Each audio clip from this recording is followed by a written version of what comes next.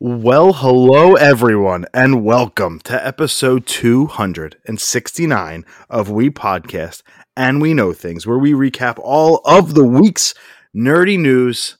My name is Greg Hall, and alongside of me is almost always the best damn voice in the business, Sam Maturo. Greg's been waiting his whole life for this pod. Let's get started. I am so excited. Just have been waiting a long time to talk about a lot of the things we're going to be covering tonight, and there continues to be news after news after news, specifically in the gaming space. We are in February. It is February 3rd as we record this, 2022. Crazy. We started this podcast in 2016. But Jesus. I know. We'll be 6 years old in July. So with that, it's direct season. So it's direct month. We know one's coming. We have a lot to talk about this month. It's going to be a great month. February is like every game ever's coming out, Elden Ring and Horizon and all this stuff. So let's not waste any more time. We got a big show for you tonight. Like Sam said, been waiting a long time specifically for some things we're going to talk about here as we kick off the show in gaming. But before that, we're going to tease our next interview. It's been a while. I don't even know the last one we did. It might have been Ryan Airy. I honestly couldn't tell you. It's been that long. No, it's it. Right. Oh, besides Serge. Yeah, right. We had Serge on. Right. Oh, God, sorry, buddy. We got our picks of the week. I'm excited for mine. We have trivia 7 for me, 4 for Sam, race to 11, win by 2. Sam will take over and start in gaming. Sony has a counterpunch to the Microsoft acquisition of Activision Blizzard. We will talk about that. And Jeff Keighley reports that maybe the big guys aren't done. So we'll kind of speculate into that. I will have my spoiler-free impressions of Pokemon Legends Arceus. It's only been a year since this game was announced and we knew it was in development, but it feels like that year went extremely slow. I will let you know if it is the game that everybody thought it could be, and I'll also let you know some things that I think could be improved. From there, I'll talk about very quickly my spoiler-free impressions of Uncharted: The Legacy of Thieves collection, which is the PS5 remaster of Uncharted 4, and Uncharted Lost Legacy. We have a delay that we knew from the second it was announced that it was going to get delayed, and now the writing has been on the wall for a long time. We've called it, and now it's official.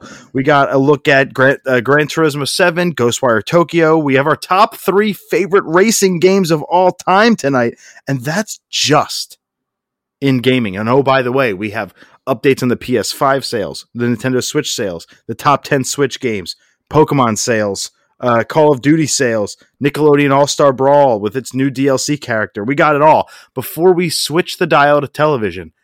And we talk about the Halo trailer. It got its debut look on Paramount Plus. It's coming in March. We now have a release date as well. So, normally that's the thing that would lead the pod, Sam. But this is going to be almost buried behind a huge gaming section. Oh, no. This pod is 80% gaming. This is a monster of a podcast, so very excited for that. We got some things that are coming back out of the woodwork before we go to movies, where Scream 6 has been greenlit. Spider-Man is getting a new spin-off film. We got the review for Jackass Forever and a little bit of an update on The Batman before Sam takes us home with his weekly WADA. So, a lot to talk about, but before we get into our picks of the week, I want to give you some information on our next interview. It is 1 week from tonight, so we're going to be figuring some stuff out, whether we want to go Wednesday, Thursday, or double dip. We'll figure that out as the news happens and our schedules allow. But we are going to be honored to have on from GamesBeat.com, the review editor of GamesBeat, Mike Minotti, all the way from Ohio, will be joining the podcast to talk about such things as why GoldenEye is overrated, which we're going to grill his ass on that. We're going to talk about some AEW. We're going to talk about pause button music. Right, I know. We're going to talk about Metroid Dread, the state of Star Wars, his game of the year. Oh my gosh, we got so much stuff that we want to talk about with Mike Minotti, but if you're not familiar with him, he's got a couple of podcasts that he does with Jeff Grubb. Jeff Grubb is a source we use all the time on this podcast. So go listen to The Last of the Nintendogs, which is a Nintendo podcast that they do. Go listen to Games Beat Decides, which is their overall gaming podcast that they do. Go listen to the 90s Disney podcast if you're a fan of, I don't know, Disney from the 90s, I think. We can go check that one out. That's a monthly podcast with him and his brother, AJ. So I highly recommend all that. This is one I'm excited for the simple fact that we got a blue check mark coming on the show, baby. Oh, sorry. We had a few blue check marks in our day. Mm-hmm. We got a couple blue ones. It's been a while, brother. It's been a while. We've had some people that should be blue check marks. I know, right? I always think about that. Or it's been 1 week since I laughed at you. Yeah, I do. There's certain words that if they're together, I just sing the song in my head. There's nothing I can do. Nothing you can do. You're just helpless. You're just sitting there just like chickadee China. I'm sorry, guys. But excited to have Mike on the pod because he is a wealth of knowledge in not only games journalism and making it in that world, which I know a lot of our listeners are into, but also loves professional wrestling and Star Wars and gaming and TV, the things that we love too. So this is going to be a fun pod about how to come up in the games journalism world, how you become a reviews editor, what that even is, how to write gaming reviews, and all that stuff if you were looking to break into the business of games journalism. And why Mandalorian is the best thing that Star Wars has right now. He actually likes Book of Boba Fett, so we're going to be able to talk about that. Perfect. So we got a ton to talk about, and it's not just going to be the journalism stuff. We're going to have so much fun talking about why I personally think GoldenEye is underrated, even with all the acclaim. He thinks it's overrated. Sam, I think, is probably on my side on that one. With it being underrated, but we're gonna. We grew up with it. It was just the perfect time and place. But I think it's more than that. I think it's actually a game that isn't overrated. Like, yes, we grew up with it, so we have that special connection. But to me, I think it did more for the genre of first-person shooters and couch multiplayer than. I mean, if a 12-year-old picks up an N64 controller and plays it now, he may think it's shit. Like, he didn't grow up, he don't have the nostalgia like we do. So maybe if we go back, we do have a little bit of rose-colored glasses on. I don't know. I don't know if it's nostalgia or the fact that the N64 controller is really tough to use nowadays for people that have dual analog sticks and stuff. So I don't know if it's nostalgia as to why that person wouldn't be able to get it. Maybe it's just the controller kind of stinks, but we love it. That's totally nostalgia. That controller is bad. I don't care what anyone said. It's bad, but I love it. Like I wouldn't want anything else with that goofy ass system. Crazy that only sold 30-something million units, 32 million, I think, units. Nuts. But anyway, Mike Minotti, GamesBeat.com's reviews editor, on the pod next week. Now let's get into it. We'll start where we customarily do, Sam, with our picks of the week. Pick of the week this week. I finished this a little bit ago. Again, a lot of shows fall on the back burner. I think I got at least 6 or 7 picks of the week now. But I finally finished Masters of the Universe Revelation. Good for you. I think what really hurt this show was it getting split up between 2 parts. It really hurt from having the first 5 drop in July and then the final 5 in mid to end November. Again, people complained that it wasn't. Number one, it's not called He-Man. It's called Masters of the Universe Revelation. So a lot of people were a little butthurt that it wasn't more centered around, Adam and He-Man. It was more on Teela. And she kind of has her own story, which I liked. It was something different. Obviously, the thing that stuck out to me was the animation. I thought the animation was beautiful. I don't think it's on this, I'll probably always like the OG and the 80s a little bit better just because we were kids and growing up with it, and you always watch a cartoon and you always have that voice actor that just sticks out for you. It's just tough to kind of get over it. I mean, Chris Wood does an okay job as He-Man, but I'd probably still prefer the OG. Obviously, Mark Hamill was fantastic as Skeletor. I mean, again, this was created. Well, it wasn't it was developed by Kevin Smith and produced. Again, I loved every voice from Kevin Conroy, Henry Rollins, Danny Trejo was in it. He's in freaking everything. Lena Headey, Stephen Root. I mean, it just every character oh, I know that voice. Oh, I know this voice. And I dug with the story told. It was something different that I've never seen anything. Maybe on the new He-Man, I didn't see anything on this level, but it was just He-Man kind of took a back seat, and it was the Man-at-Arms and other Evil Lynn kind of step up, and it was just a different take on the universe, and I really loved it. I think we'll get another season. I don't see them doing one and done because it doesn't say that it was canceled. I still see it's still open, but nothing's officially signed. The critics seem to love it. They gave it a 94%, but the fans gave it a 39%. I truly feel like that was like the first half. The second half, I think, definitely was way more well received than the first half. But it's on Netflix. It's only 10 episodes. And the good thing, each episode is only 20 to 24 minutes. You're in and out fast. So if you got a little bit of time, check out Masters of the Universe Revelation. Mine is also a blast from the past recently brought into the present, but not in the style of a remaster or a new series or a revival. Mine's just the good old-fashioned version that became available on a modern console. And for me, I haven't played this game since 2015, and that was for like a minute. I haven't beaten it since 1998. Banjo-Kazooie is available now on the Nintendo Switch Online. It's also available on Game Pass, part of Rare Replay if you have that as well.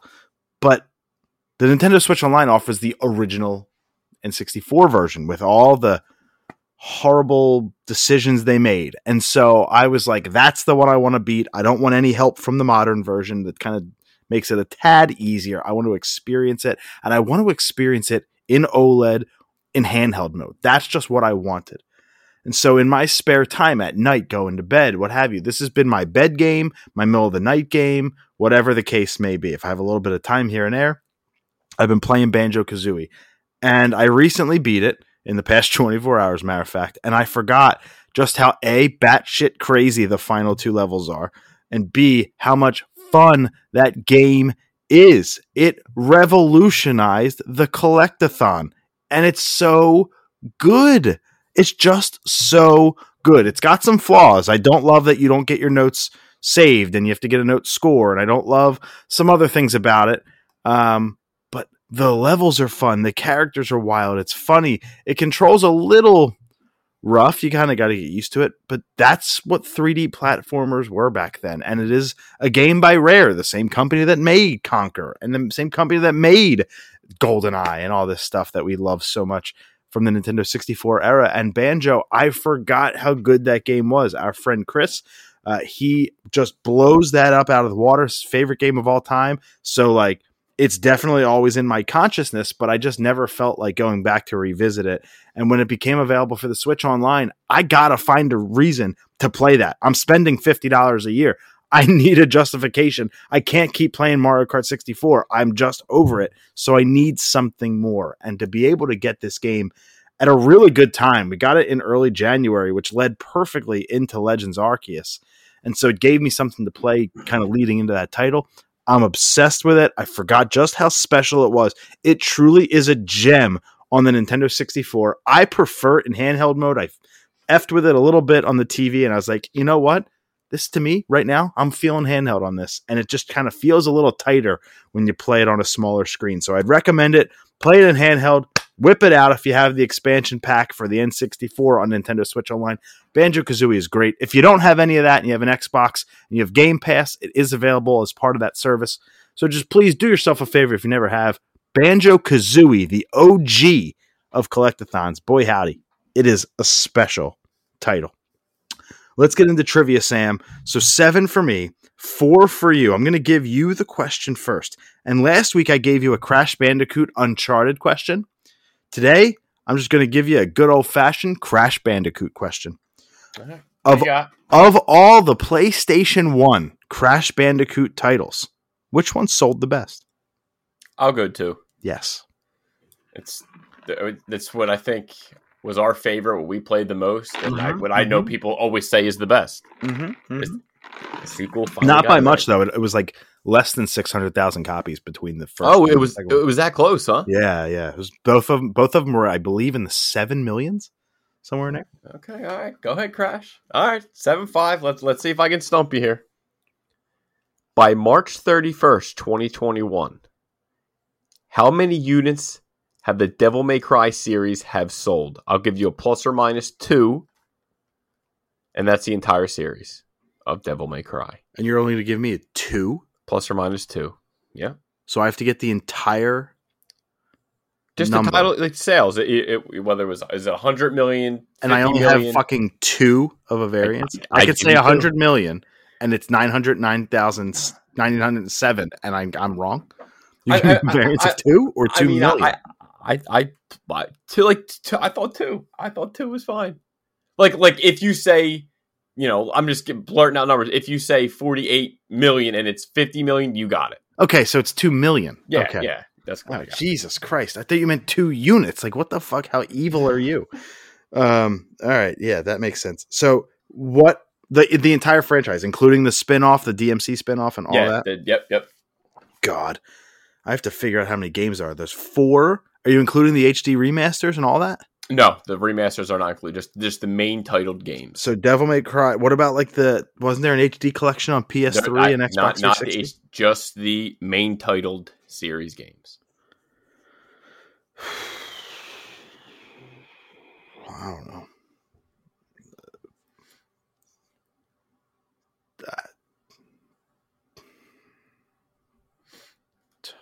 I don't know. 25 million.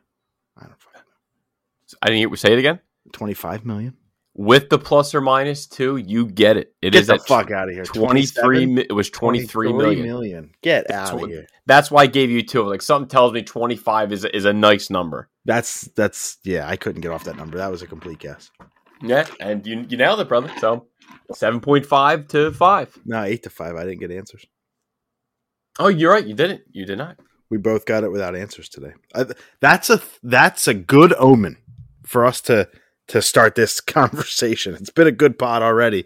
Now we're going to get into the juicy. It ain't looking good for me with 8 to 5. It ain't looking good. We're going to get into that juicy stuff. But I'll take it over in gaming, and we're going to start with a doozy because Sony answered back. Sony acquires Bungie for $3.6 billion with a B. You want to talk about a counterpunch? This is a really good start.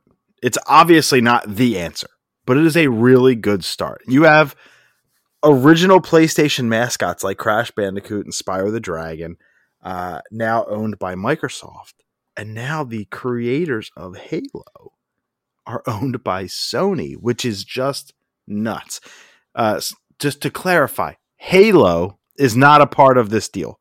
Bungie does not make Halo anymore. Microsoft kept that when Bungie left and gave it to 343. So Microsoft still has Halo, but the creators of Halo were Bungie. And it's funny because Bungie was acquired twice before and they bailed on it both times. So people are like making a joke like, how long until they bail on this deal? And obviously $3.6 billion with a B is not going to be anything to laugh at. 1.2 billion of that will be given towards the employees to basically say, don't do what you did the last 2 times. Stay with us. We're going to make this better and work for you. And you can keep autonomy. You can keep publishing. You can keep doing the things that make you Bungie. You can even keep your games multi-platform. They just want to capitalize on the revenue of the IP. Here's the difference between Microsoft and Sony, in my personal opinion, is Microsoft is what they are. You can license it out in Microsoft Word. You could put Cortana in Windows 10 like they have done in the past, and that's neat, but they got gaming. Sony has music. Sony has movies. Sony has TV. So any company looking to get acquired, look at what's happening. Ghost of Tsushima getting a movie. God of War potentially getting something. Twisted Metal getting a franchise, a TV series. Now you add Destiny to that. Bungie, Destiny can make their properties into TV. That's the attractive thing right now to me for Sony. They got half of what Bethesda got, so it's a little bit of an overpay by Sony. But if they're going to start taking this and moving it into TV, film, music, they could just release the Destiny soundtrack on Spotify alone. Yeah. So there is a ton of upside for Bungie. They sold high, they got more than they were worth, and now they have the option and opportunity to expand into other medium. That's a big win for Bungie here. And again, that at least for me, not playing the game Destiny, like I feel like a TV show or a movie would be more up my alley because, like, yeah, I want to see some space stuff, but the game wasn't for me. You know what I'm saying? Like, again, we'll get there. We get with the Halo Witcher. TV show. The Witcher, same thing for you. You didn't care exactly. About the games, and you know, season 1 I enjoyed. You know, it wasn't the best, but season 2 I thought they nailed it. And So again, I think you said there's a good example. Yeah, and I don't want to hear that The Witcher is based off the books because regardless, everybody knows it from the game anyway, and that's where the people really gravitate towards the show from, is the people that played the game, not necessarily the people that read the books. And I'd say the same thing with Destiny. Destiny has a wild like development history and like release. It's only been around for 8 years. The first game released, I believe, in 2014.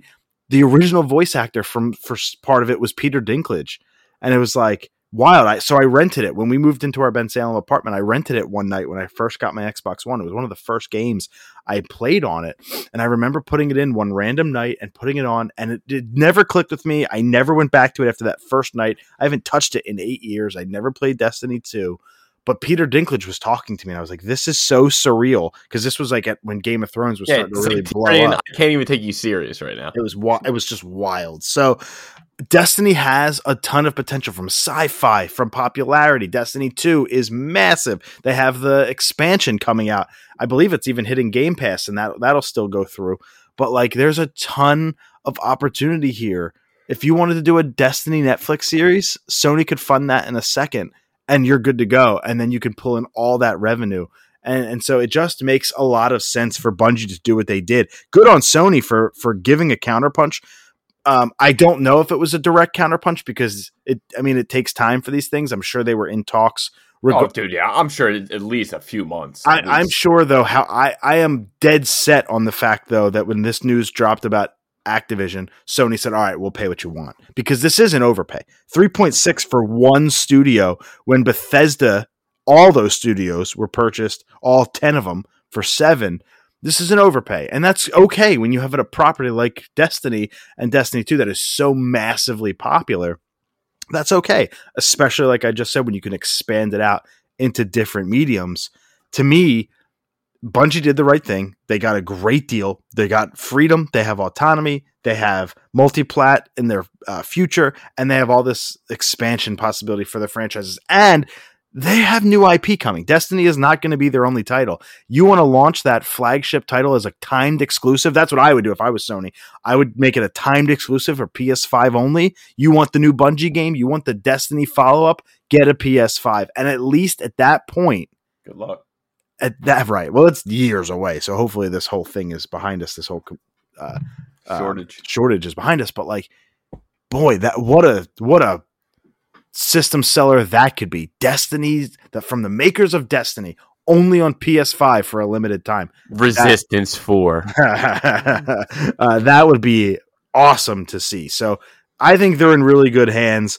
But I don't think, I said this to you before we saw the Jeff Keighley news, I don't think that this is, Sony specifically is done here. I think they're going to continue to build out, buying these single, I guess you could say smaller studios, but at least these single studios. I don't see them buying a big publisher. But. Yeah, I was like, when you're in the billions, like I even texted, like maybe we'll go to millions, they'll go get a little bit smaller, then reach for the stars over here. Yeah, Sony acquired Firespray and Nixxes and Bluepoint and Housemarque all last year. I mean, they made 6 or 7 acquisitions in the last year, but none of them were as big as this. And it's so nuts to me with this $3.6 billion price tag. You know how they bought Insomniac, Insomniac, makers of like Ratchet and Clank and Spider-Man and all that. They got them for like $280 million. What do you want to talk about? The biggest steal nowadays? Yeah, the biggest steal in gaming history is Insomniac. They just had to wait a couple more years. They could have cashed out. Whew. And like, that's just like, Sony has such a good eye for that. Microsoft waited and waited and waited, and they purchased well-known teams that have already published big games for a boatload of cash, where Sony said 20 years ago, Naughty Dog, Insomniac, and all these other. And then they homegrown their own studios, which are just top notch. They're right up there with Nintendo internal studios for the greatest ever. Microsoft internal can't touch the other two. And that's why Microsoft went outside the boat and said, well, let's just grab Call of Duty and Fallout and Elder Scrolls and all this stuff, because we don't know how to make a God of War or even a Legend of Zelda. That's just not their style. So they're very good at Gears of War and Halo and Fable. So it's a great deal for Bungie. It's a good deal for Microsoft. I'm sorry, for Sony. Although I believe it is a slight overpay. This is where we're at. To me, right? If I'm an independent studio, and I've made a game of any worth, I'm calling anyone I can to say, hey, put me into retirement. Buy me. Just let's go. And that's where we're at right now. This is as Fall Out Boy said, this ain't a scene. It's a goddamn arms race. Nice. I've been waiting for that for 4 days. Todd. 4 days I've been waiting for that. I didn't want to tweet it. I didn't want to waste it on a tweet. I want to make sure it lives forever in the pot. It feels better audibly. But what was your reaction when you saw this? I mean, like you said, like you think the counterpunch, but then like you sit on like, well, yeah, deals take a little bit longer than this. And we read a couple things of both parties from Sony and Microsoft that don't be surprised when there will be more purchases throughout the year. And then I think it was a couple people, like, I don't know if it was on our IG that they left a comment saying that I hope that this doesn't basically like close out like a lot of small companies, that all the big guys are eating up all the little guys and the little guys get screwed. I don't think that'll happen, but I'm interested to see what happens next. Well, the little guys, I don't know if they would get screwed because they kind of have to agree to it. I mean, like, there's a such thing as a hostile takeover, but that doesn't necessarily happen when it's an independent studio. I mean, they have to be like, yeah, let's do that. So for them to get screwed over, no, it's just a matter of the consumer getting screwed over because now you're forcing games onto platforms that not everybody has. I'm lucky. I own every console, like all the big ones, so I can play my games wherever. If there are exclusives, which I don't love that games are exclusive, but I have the means to play all of them. So that part doesn't bother me so much. What bothers me is price tags go up and up and up and up, and that means Game Pass goes up, and maybe the price for retail games goes up, and what is Spartacus going to look like, and all of these questions that are now left like completely unanswered for years. I mean, years. Microsoft isn't, to me, going to make another play because, especially now with the FTC coming into their deal and overseeing that deal with AB, if they go and make another $10 billion acquisition, it's not that there's the optics on it aren't good, and they're going to wait their year and a half. But Sony's sitting here saying, if we go the smaller route, the $2 billion and less kind of smaller single team acquisitions, we can go there. Maybe they can stretch their wallets a little bit and go for a Sega or something like that. Maybe a Crystal Dynamics, something along those lines. But I really see them pulling in those single teams, because you look at Nixxes. They bought them specifically to port their games to PC. They've done that. And now look at the sales. God of War goes and gets millions of sales on PC in a month. Horizon had a 400% return. Days Gone had like a 700% return on investment on that. Like, they're making those small, smart plays because Sony is just so damn smart with who they get in bed with. And this is just another, I guess, example of that. It's interesting. I'm here for it. I love the discourse online. Reading through this is good, this is bad. To me, it's out of our control. We're not going to stop it. We can only hope to slow the train down a little bit. Vote with your wallets, as they say, or don't. That's up to you. We're here in this age right now, and all we can do is hope that, Square Enix and Ubisoft and Take-Two and these giant publishers don't continue to get eaten up, because that would be the big issue. Yeah, considering I only have a PlayStation 5 now, I'm limited to one system. Yeah, you're the only one I know who doesn't own a Switch. One of these days. The Switch 2. Yeah, it's perfect. Now, the story that I know you're most hyped to see, you finally had it. I know you probably got a minimum 10 hours in. Let's get your impressions on Pokemon Legends Arceus. 13 and a half. Okay, I was on the ballpark. I'll take it. I definitely will. My goal was somewhere between 10 and 20. I feel really comfortable at 13 and a half because I've only beaten one boss so far. That's how much I've just fucked around and just enjoyed the time in the game. There are 5 bosses, so I'm not even close. Most people have beaten it in about 20 hours. I'm probably somewhere in the 40s because I'm a side quest whore, my friend. But this game, in the first week in Japan, less than a week, sold 1.5 million copies in Japan alone. That's physical, not digital. It's also the fastest selling Switch game in the United Kingdom's history, above Animal Crossing. It's number 2 in Japan. This is destined to be close or above a 20 million seller. We don't even have the United States data yet.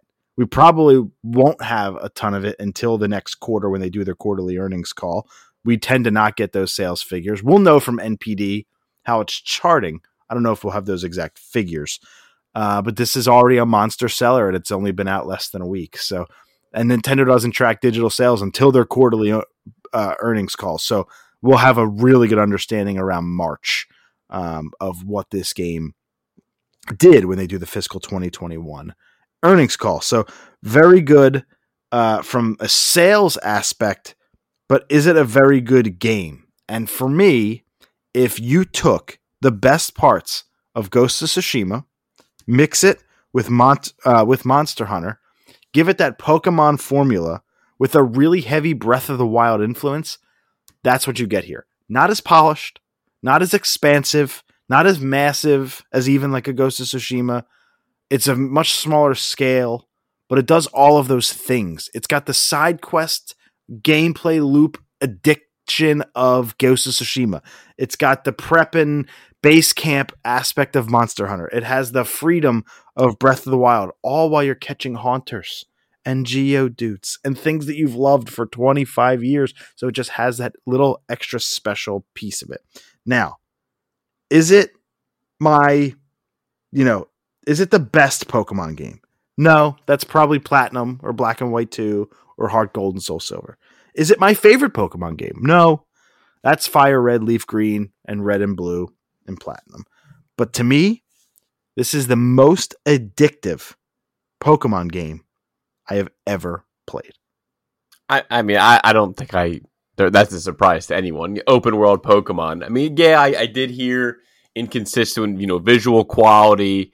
And I think you said like the world's not as big as I think maybe people thought. Yeah. Well, and that they still had some, maybe they could have polished it a little bit better, but they just wanted to release it. Yeah, I think that, well, first of all, I really truly believe they wanted to get this out before February because of a Nintendo Direct, get it behind you, give you something to play in the beginning of the year, but also because Elden Ring and Horizon and all these monster games are launching in February, and they wanted to beat that. Nintendo's smart. They did it with Animal Crossing. They moved it to March. They got lucky with the pandemic. Well, I guess the pandemic's not lucky, but you know what I mean? From a timing perspective, they moved it out of the window that they originally had it launched in, and it worked in their favor. They did it again with this game because there's nothing right now. There's nothing. So, Windjammers 2 is what you got right now until February 18th, I think it is, when Horizon hits and Sifu and all that other stuff. So Ghostwire's in March. So there's a lot of stuff coming up. They wanted to beat that. So I appreciate that. Now that I have not just seen it on a screen and I have actually played it, there are definitely some inconsistencies. The world is big on foot. Remember, this is not an open world game. This is an open area. There are sectioned off areas that you pick which one you want to go to, and in that area, it's completely open. You do whatever the hell you want. So it's like 5 mini open worlds, if you will. On foot, they're massive, and it's going to take you a long time. Once you get to ride Pokemon, you can go really quickly across the world, and it makes it feel a lot smaller to the point where I actually kind of prefer just going on foot because I don't want to miss anything. I don't want a Pokemon to pop up like a shiny Eevee, and I'm like, whoa, I missed it because I was riding my fucking deer. I kind of wanted to just go on foot. So it makes me feel a little bit better, and it's probably stretched out my runtime a little bit here. Again, I'm at 1 boss only. I've done 31 side quests and only 7 missions. So I'm just kind of enjoying all the little things. So you're playing it like Ghost. I got you. You're doing every little side mission that pops up. I got you. Every one of them. Every one of them. Go collect 107 flames. I'm in. I'm going to go collect. I'm going to go around this world and watch fucking 107. I only got 11 now, but still. My point is I am totally in on these side quests. So there are some things that I definitely have issues with, and I'll get to those at the very end. But the things I love about this game, and the reason you should buy it, and why it's not my favorite. It might go down at the end as my favorite. I don't think so. I don't think anything's going to match the magic that was Generation 1 to me, at least Fire Red and Leaf Green. I don't think it's even possible. That was just revolutionary. Took it, and then that game's dead to me. But this is a completely different take on a Pokemon game. This is that single player only experience. So that's what I love about this. This is a single player game, right? There is no multiplayer. You can trade, but that's it. You can't even battle online. They want you to play this by yourself. And there's only one version. We don't got to worry about Sword and Shield or Sun and Moon.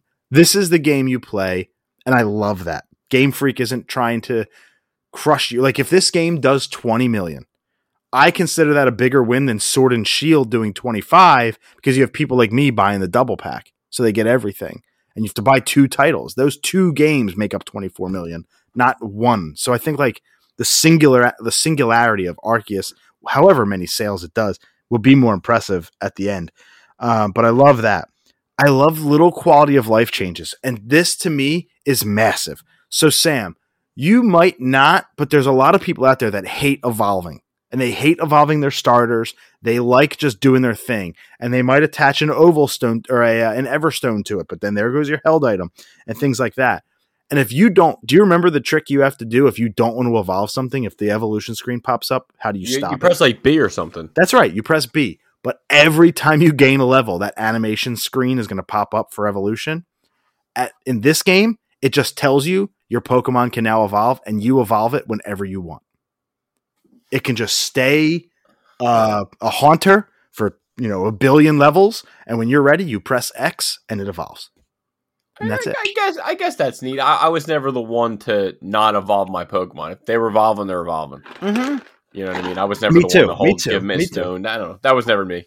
I wasn't Ash. I didn't need my Pikachu to stay a Pikachu. I that has always bothered me, and I'm with you. But it's nice to now know that if keep in mind in Pokemon there are let's take Growlithe and Arcanine. When you're a Growlithe, you learn Fire Spin at level 33 or whatever. But if you evolve into an Arcanine too early, you can't learn any new moves. You can only teach TMs. Yeah. Stuff like that. So there is advantages to keeping it a Growlithe for a little while longer. So that stuff, boy howdy, what a great improvement that is. Also, because yes, you can trade with your friends, but they got rid of trade evolutions. Like Gengar just evolves now, and Alakazam just evolves now. I don't have to keep it a Kadabra for my whole playthrough. Yeah, I like that move. I didn't like that I had to trade to get them to evolve. So if they get evolved at a certain level, I think that's the smarter move. What if I'm on vacation for a week and I didn't bring my Switch, and then you want to play through the game and now you're fucked? Like that there are problems with that. So I do love the evolution now is just a thing. This is a really cool one. So let's say my starter levels up to level 25 and they learn a new move. So in Pokemon games, it takes fucking forever. Rowlet wants to learn a new move. It wants to learn Aerial Ace. Do you want to teach it Aerial Ace? Yeah, yes. I remember all that. What move do you want to delete? Boom. Are you sure? Yes. 1, 2, 3. Ta-da! Rowlet has learned Aerial Ace. In this game, it just tells you Rowlet has learned a new move at any time. You don't even have to go to a Pokemon Center. There are none. But at any time, you go into the menu, you highlight the Pokemon, and you can change its moves on the fly. All 4 of them. You can swap them in and out as you see fit. All right, I like that. That's a nice touch. It's great. And good change. The issue with it is sometimes I forget that they learn new moves, so I don't change them ever. My Gastrodon has the same 4 moves it always has, but the option to do that, and then to complete the Pokedex, it tells you use Aerial Ace 5 times. You're like, oh shit, I should probably get Aerial Ace on this Pokemon, and I just boom, open the menu. Like that, like butter, change the moves. It's great. I love that. I love that there's not a lot of trainer battles. This game is not about battling. It is about building the first ever Pokedex, exploring, mining, crafting, catching, and doing missions and side quests. It's not about battling to be the best. And I love that it's fresh new thing. I fucking breeze through new Pokemon games. I avoid trainers when I play BDSP. I avoided trainers because I don't have time. I don't care about grinding. This is a completely different thing. So I love that. I love that it runs on its own day-night cycle and not the time of day. I can only play it at certain times. AKA you're always going to be playing it at night. Exactly. So I would never be able to catch shit that's available in the day. This game does a full day in about 30 minutes. So 15 daytime, 15 night. So you can constantly do that. And if you'd like, you can go to your base camp and fall asleep until a certain time. And then you can just wake up and it's nighttime. So if you wanted to do something only available at night, you could literally control that. I love that quality of improvement as well. I talked about this already. Side quests are awesome, and I'm such a side quest whore. The rewards aren't great, but to me, it's about the journey, not about the reward. I love it. Hey, this Pokemon, I saw it in the wild. It has 3 leaves on the top of its head. Can you go catch it and show me? And that's it. How many Pokemon have leaves? 100? You know, like, so you got to figure out what they're talking about. Okay, 3 leaves, the top of its head. Badoo, no. Tangela, no. Shit. Let me go find it. And they don't even give you a hint or a name. They just tell you that one little thing, and you got to go do it. I love that. Like, the way they structure these side missions. There's a flame at the top of a tree. Can you go find it? Oh, cool. It's a Chimchar. Like, I didn't know that. I thought it was just, maybe it's something, but it's a Chimchar. So I love that. Really, really cool side quests. It's pretty handholdy for the first hour because it is a completely different experience. This is not, here's your starter, I'm the professor, go beat 8 gyms. So they do hold your hand for the first hour. They give you some freedom. You can actually just say fuck the tutorial and just go do your own thing pretty quickly. But it is typical. But after that first hour or so, there's not much hand holding. They just give you the freedom to go do whatever you want. I didn't beat the first boss, which you rank up. You can rank up as a trainer up to level 10. You're supposed to beat the first boss at level 1, maybe 2. I was level 3 because I just wanted to go and do things. I didn't beat the first boss for 10 hours. Yeah, so, but by the time you got to him, you were prepared and probably whooped his ass. Oh, I whooped that ass. But the point is, I just didn't care. I don't want to play the missions for the story yet. I want to explore the world and do these fun side quests and meet these crazy characters. And like a Mr. Mime is doing a mime thing in the village, but he put a big invisible box around himself so you can't get to him, and you have to do an invisible wall maze to get to the Mr. Mime so you can kick him out of the village. Like that's the fun shit I want to do. It's nice to me. I really like that a lot. Boss battles are completely different. They aren't go to a gym and defeat these 3 Pokemon. It is, this Pokemon's going fucking nuts. He's going to kill you. They literally tell you at one point of the game, the woman who's like your kind of boss, your commander, she goes, if you die out there, that's it. We're not helping you. You're dead. And I was like, they said that in a Pokemon game? Jesus. The protagonist is 15, not 10, like normal. So this is made for the 14-year-old. This is like not the most advanced Pokemon game of all time, but it is definitely not for like the 5-year-old. They talk about a lot of heavy shit in this. Like, it's pretty fucked. But the boss battles, man, you go out there and they're just trying to chop your head off and like throw rocks on your head, and they will kill you. And you have to dodge them, and then you have to throw shit at them, and then you have to kill them with your Pokemon. And then it runs like it's a completely different. It's an actual boss battle. It's got a health meter. What? Tell me a Pokemon that doesn't have an HP. It actually has health. Like, that doesn't happen. Yeah. So that one's really, really neat. My favorite experience so far was I was hunting Ponyta, and I really needed a fire. I did not go with Cyndaquil. I did not go with the fire starter. I went with Rowlet, the grass starter. And so I needed a fire type. So I went and hunted a bunch of Ponyta. And the goal of the game is to complete your Pokedex. And you complete the Pokedex not just by catching one. That doesn't do it. You have to get it to, we'll call it research level 10. And you get research levels by doing different things. Catching it from behind where it can't see you, feeding it food, using certain moves, whatever the case may be. So there's a whole bunch of different things you have to accomplish before it's considered recorded in your Pokedex. Part of that was I needed to go catch a couple Ponyta that were heavier than normal. So I'm out there hunting Ponyta, and I see this new kind of rock that I'd never seen before. So I was like, let me go mine that. So 2 Ponyta are drinking water at a spring, and this rock thing is over there. So I instantly, I'm behind a tree. I throw a Pokeball at the first one immediately because there's no cutscene or nothing. I throw a Pokeball at the second one, and I take out my Zubat and I throw it at the rock, and I get the mining. And I caught one of the Ponyta, and the other one broke out and ran. And then I engaged it in a battle, all without a cutscene, all without a loading screen, all without stopping. Literally at the same time, I caught a Pokemon, I battled another one, and I mined for equipment, all at the same time. And it blew my mind of the freedom that it gives you. And so now I'm just like feeding Pokemon to try and get them near each other so I can try to do that move again. Boom, boom, catch this, catch that, mine this, do this, get this out of a tree, find this. It's just so refreshing and rewarding, and that loop is so addicting. Does any of what I said surprise you?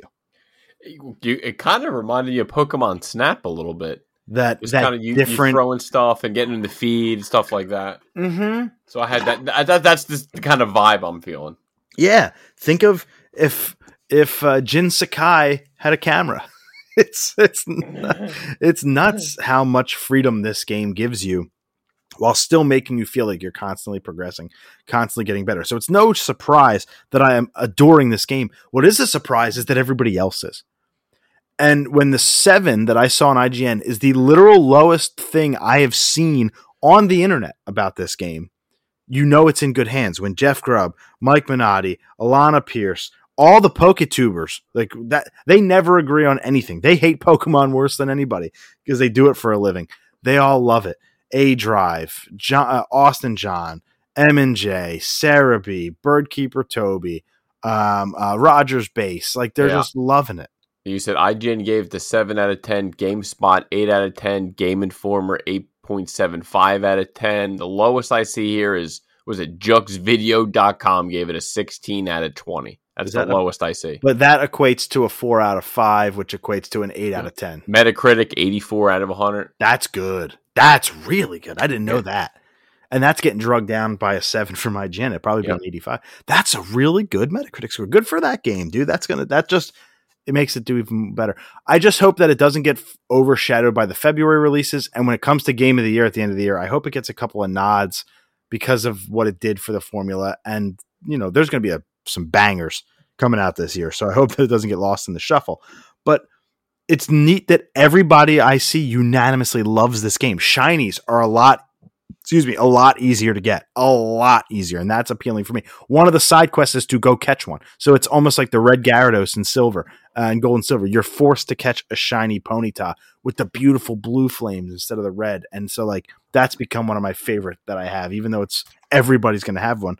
I just love shiny Ponyta. So there are a ton of things to do, but it's not without its blemishes. Obviously, no game is perfect. It's not without its flaws. Even one of my favorite games, top 5 of all time, The Last of Us Part 2, has plenty of bugs. This game doesn't have... I mentioned it last week from impressions, and now that I've seen it on the screen, I can confirm. When a Pokemon is far away and it's moving, it looks like a stop-motion animation 1950s Christmas special. Yeah, I heard the same thing. It's really rough. There's a random ass Gyarados that flies in circles around the sky. If that's not the Breath of the Wild dragon, I don't know what is. But when it's making its loop away from you, it's moving like this, and I can't fucking stand it. And the Onyx is on the ground as I'm flying, and all this other stuff. It can look really rough at times. We're talking about a cartridge-based game, but there's no real excuse there. That to me is a little bit of a lack of polish. Just don't show me them. Just get them out of my field of view. Take them away. Why are you going to give me the stuttery ones? Just pop them out. I don't want to see that. There is a lot of pop in that can be a little bit distracting. So as you're flying, the world kind of comes in view, or as you're riding Weird Deer, things kind of pop in at you. And if you're somebody who pays extra attention to that, that can be pretty distracting at times.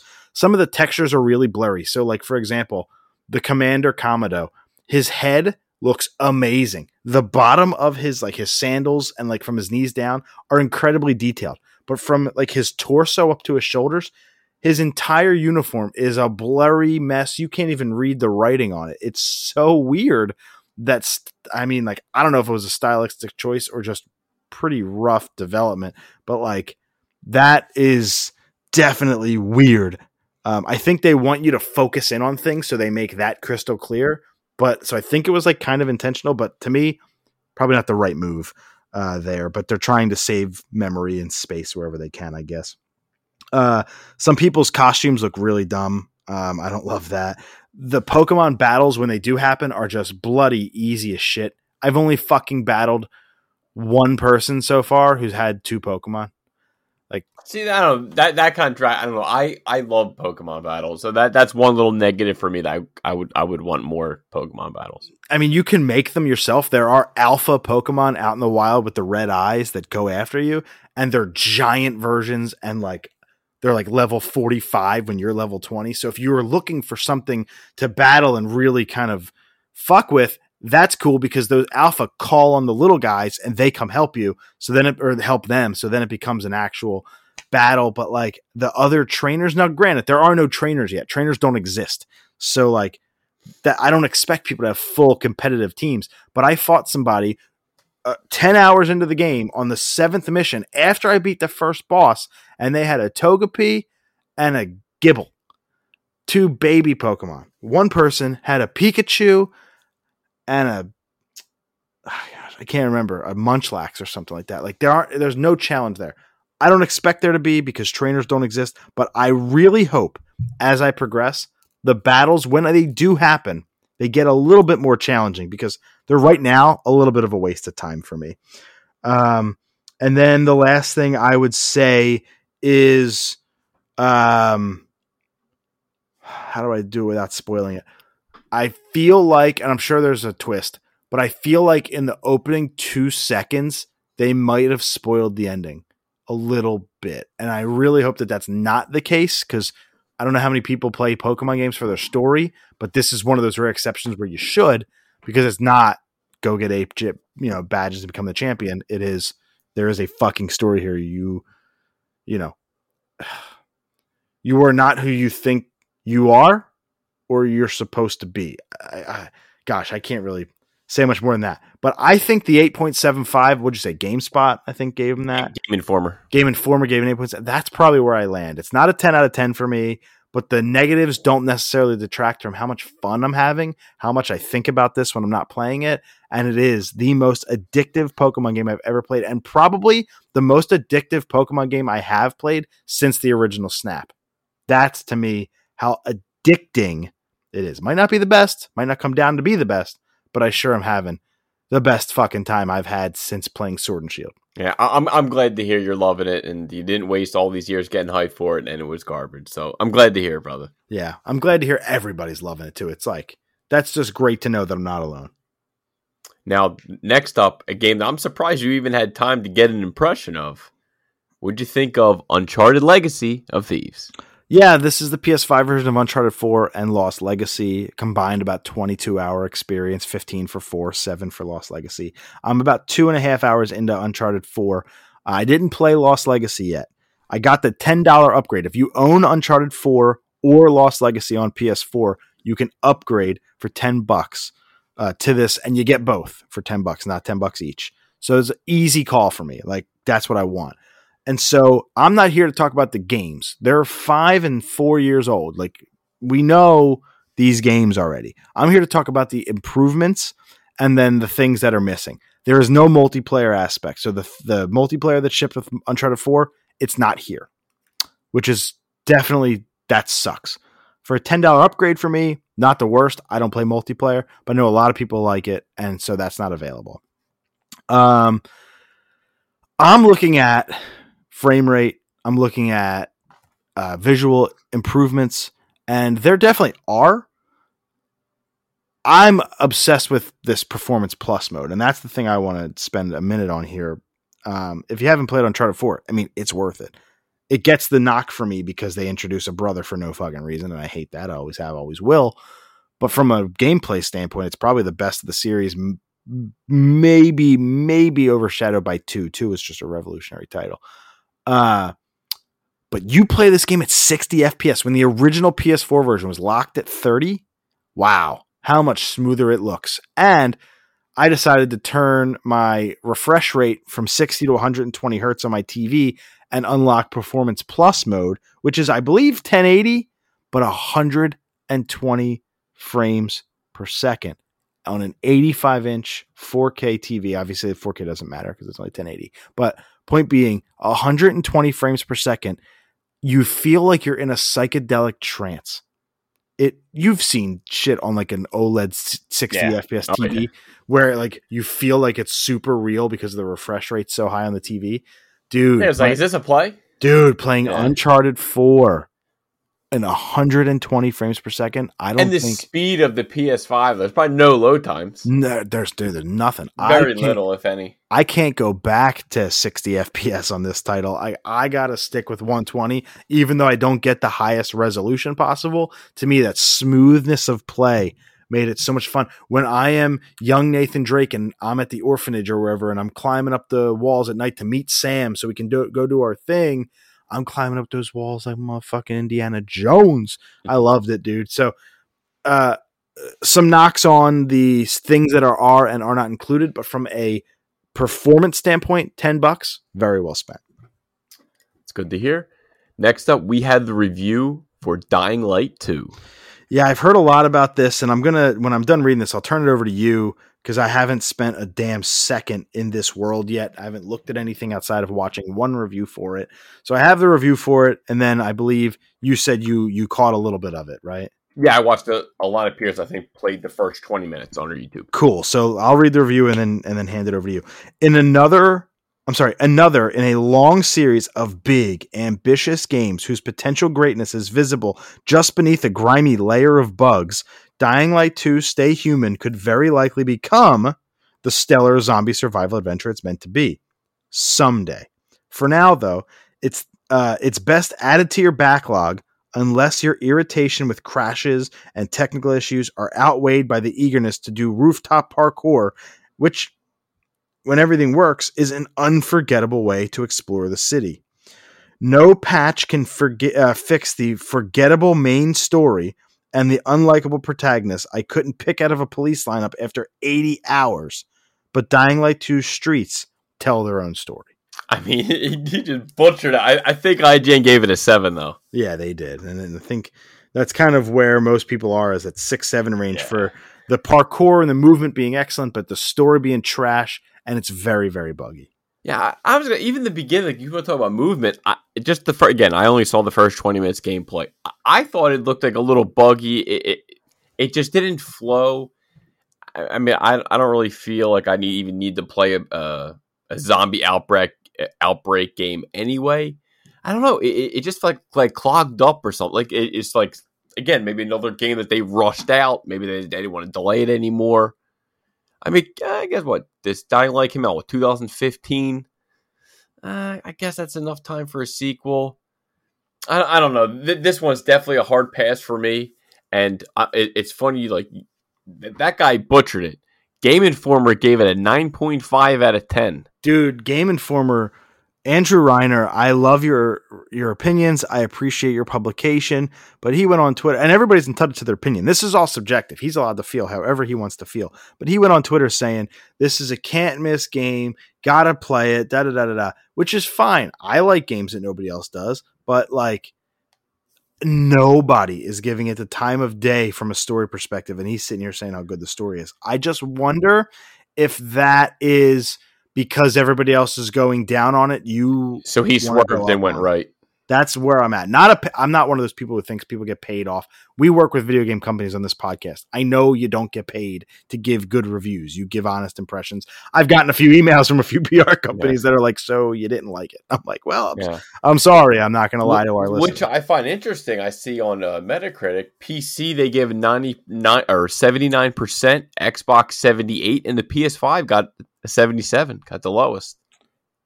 I haven't looked into it enough to know why that would be. I mean, I guess the PC gets the highest because, I mean, the PCs are monsters. Yeah, PC I get, but the PS5 or the Xbox kind of don't make sense. Yeah, that's like a Cyberpunk thing where Cyberpunk on console just didn't play, well at all. So, this is a title that when the second they came out with that fucking terrible tweet that said, this game's going to take you 500 hours. I was like, my anxiety just told me I am out. And then they're like, no, 30 to 80. I'm like, squeeze me? It's like, I barely made Ghost. God dang, I'm out. You want me to put 100 hours into Pokemon and then you want me to go play Dying Light 2, which is just an anxiety attack for me because, blah, blah, blah. But like, nah. So I'm going to pass on this one. I don't think I'm ever going to pick it up. As much as I like, I liked the original Dying Light.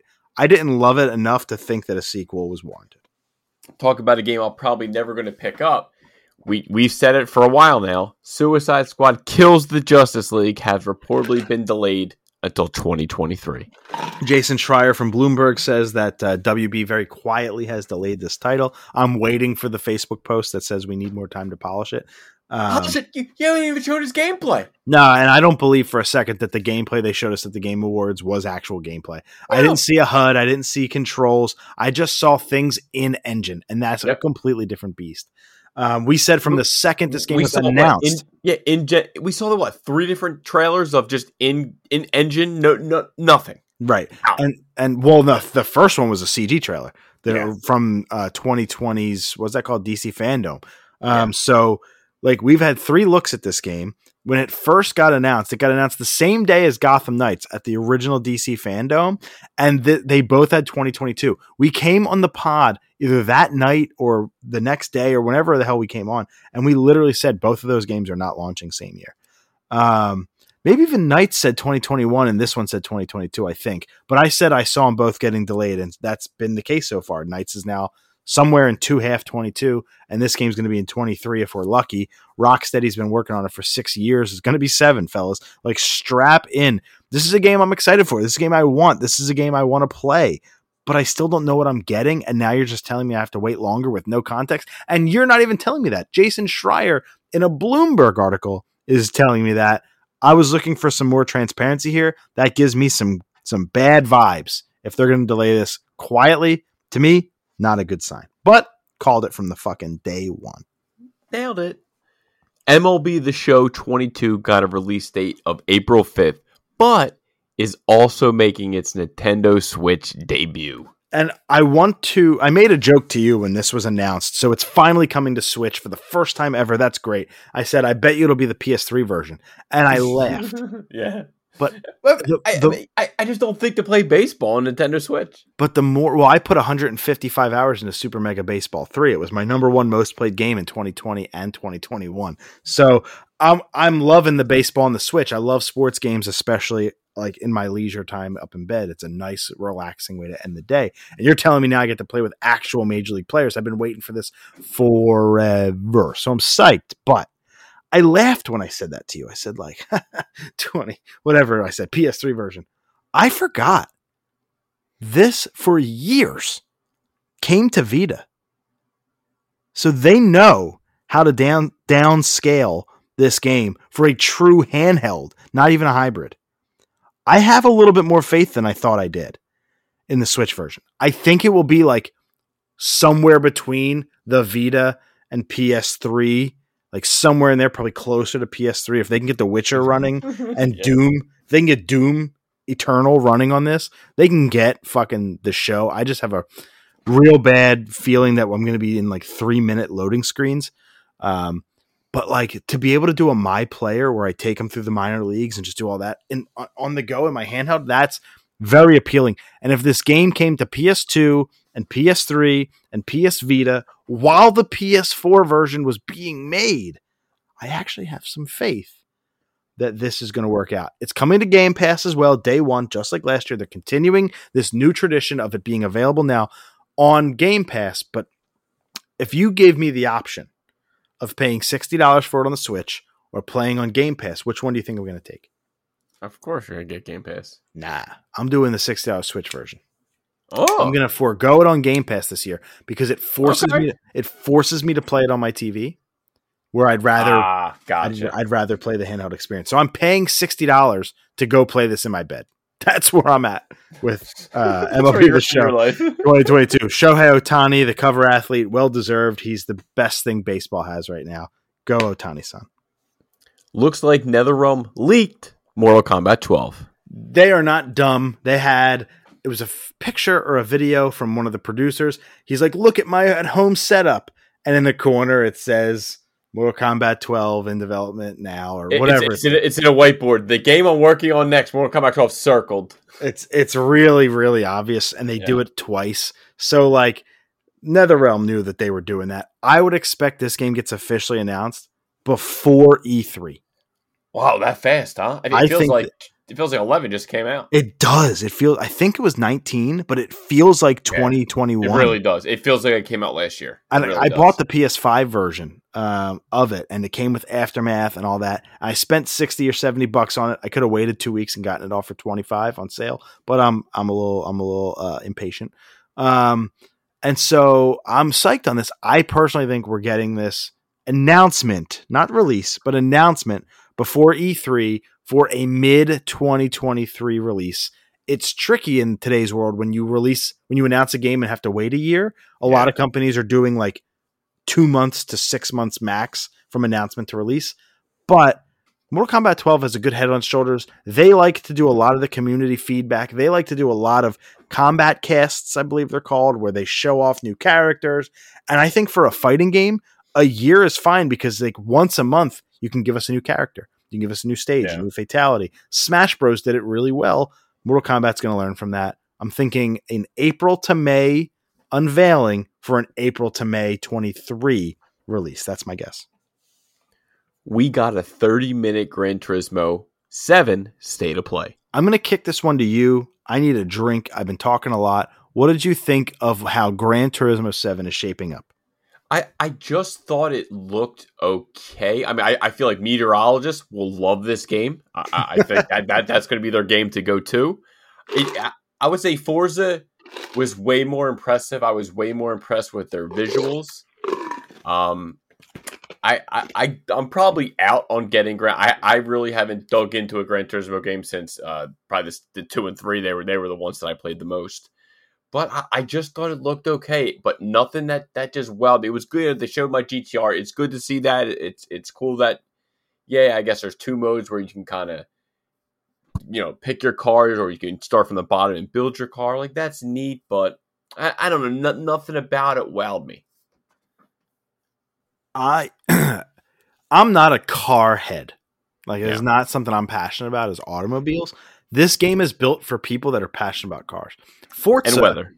Right. Forza, you get in, you drive around an open world in Mexico, and you have fun with it. You customize, you can tune your car, da-da-da. Forza takes that, Gran Turismo takes that sim almost to another level, and you can get really in the weeds. You can in Forza too, but Gran Turismo really takes pride in that. I mean, they take 15 years to develop a fucking game for a reason. Yeah. See, I'm on the opposite end. I thought this looked goddamn stunning.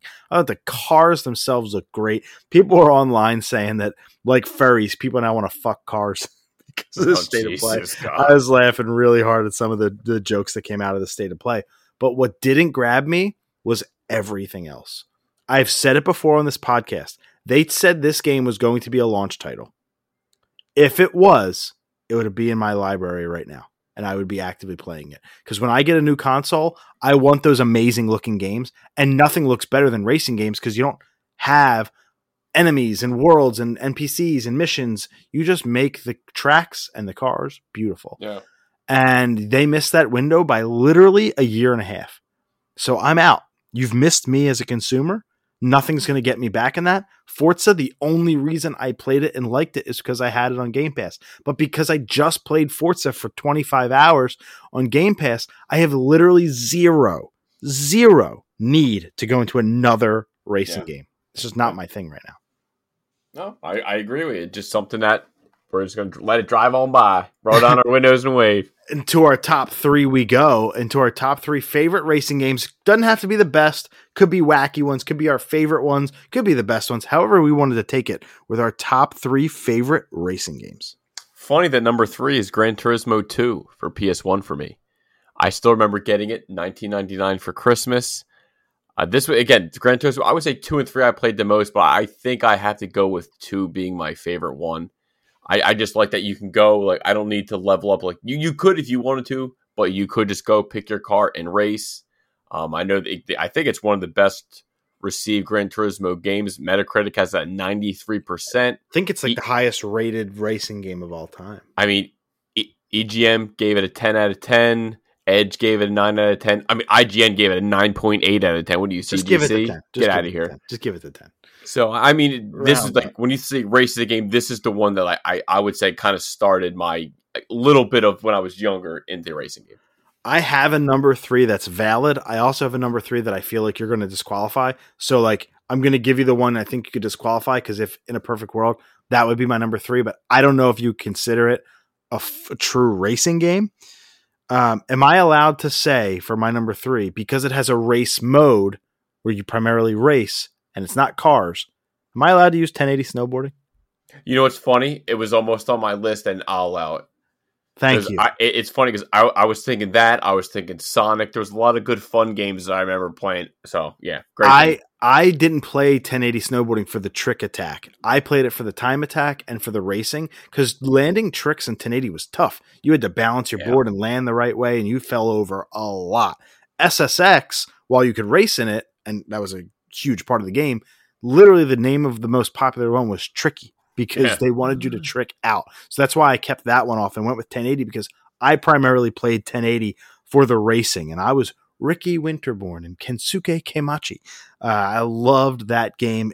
It would have been RC Pro-Am on the NES if you would have disallowed it, but I'm sticking with 1080 snowboarding.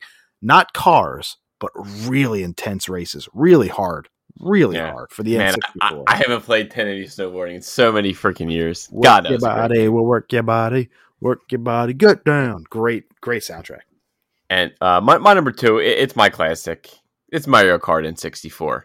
It's, again, that's... I know your number 1. I thought that would have been your 1. Nah, I thought back a lot of kind of, handheld, or if it was arcade, which way I was going to take it. Like, I could have had Crash Team Racing. I left that off the list. I didn't want to have Crash and Mario Kart. I felt like it was one or the other, so... Again, there was so much shit. I almost had 1080 snowboarding like you. It was just, what did I have fun the most playing? And just having your boys around, having races, whether we were younger, older, we still played it. Funny that official Nintendo magazine gave it a 98%. I just thought that was funny. Because I'm just looking at other ratings. It's like 8 out of 10, 8 out of 10, 6.4 out of 10. Just, Nintendo Life, 9 out of 10. It just shit's funny to me. Yeah. I think it's the 3rd best Mario Kart game ever made. You can't go wrong there. But my number 2, I did make a note when I do get the Switch. Hopefully, I can update my list of having the newer Mario Kart, and maybe Mario Kart 8 or 11 can be my best rather than going like the number 2nd one that they ever freaking released. And listen, my favorite Mario Kart of all time is my number 2, and that's Mario Kart Double Dash on the Nintendo GameCube. I will shout from the heavens that this is the best. At least my favorite Mario Kart. Mario Kart 8 is probably the technically most great, like the best Mario Kart ever.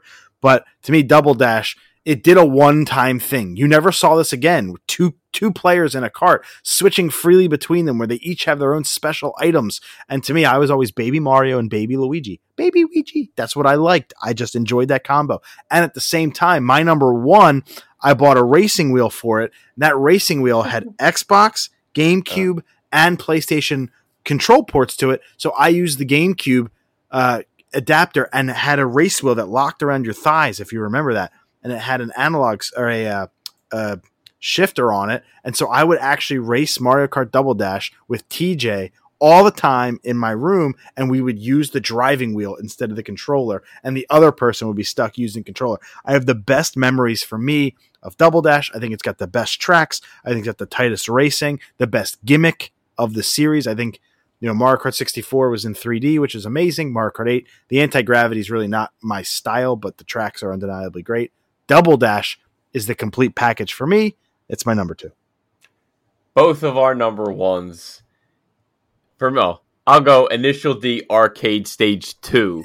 Me too. Stage 2 specifically, it is the best Initial D has ever been. I mean, who doesn't want to go downhill Akina, hard 2, wet, and have a little bit of fun? Was it hard 2? Akina was 2? I thought Akagi was 2. I thought Akina was hard 1. Akagi was hard 1, Akina was hard 2, and then Expert 2 was Horokaza. And you could go uphill or downhill in that one. I used to race Blaze, rest his soul. Yeah. Again, this is a game like when Franklin Mills, there was actually people. You'd have to put quarters on the machine of who's going next because there was always a line. Yeah. By the way, this is my number 1 as well for everybody out there. Yeah. And I unfortunately I don't have my stage 2 cards. I have the newest stage out now, which is my GTR. I haven't been to Extend in a little bit. Little round one haven't been there since probably Machi. I don't maybe? think they're going to ever build the one in Neshaminy. No, it got canceled. I meant to tell you that. I dug in. They dropped it. Once COVID and all hit, all of them plans went kaput. And I don't know if you've been in Neshaminy since. It is an absolute ghost town. It's the worst. We went there very recently. Honestly, it's bad when Franklin Mills is doing better than Neshaminy. Yeah. Neshaminy doesn't have long in this world. We, if you're out there thinking like cards, what are these guys talking about with cards? Initial D, it was an arcade racer. So I imported it from Japan for my PlayStation 2. I modded my PS2. So I actually brought that experience home with us, which was great. Great anime, great all of that. Mangas were fantastic. We sucked into this world like crazy. But we're not talking about playing cards like traditional playing cards. Initial D stood itself out because for $1, you put in $1 and you basically bought a car. You could name the card, whatever you want, Greg 2, Sam, whatever you wanted. Yeah.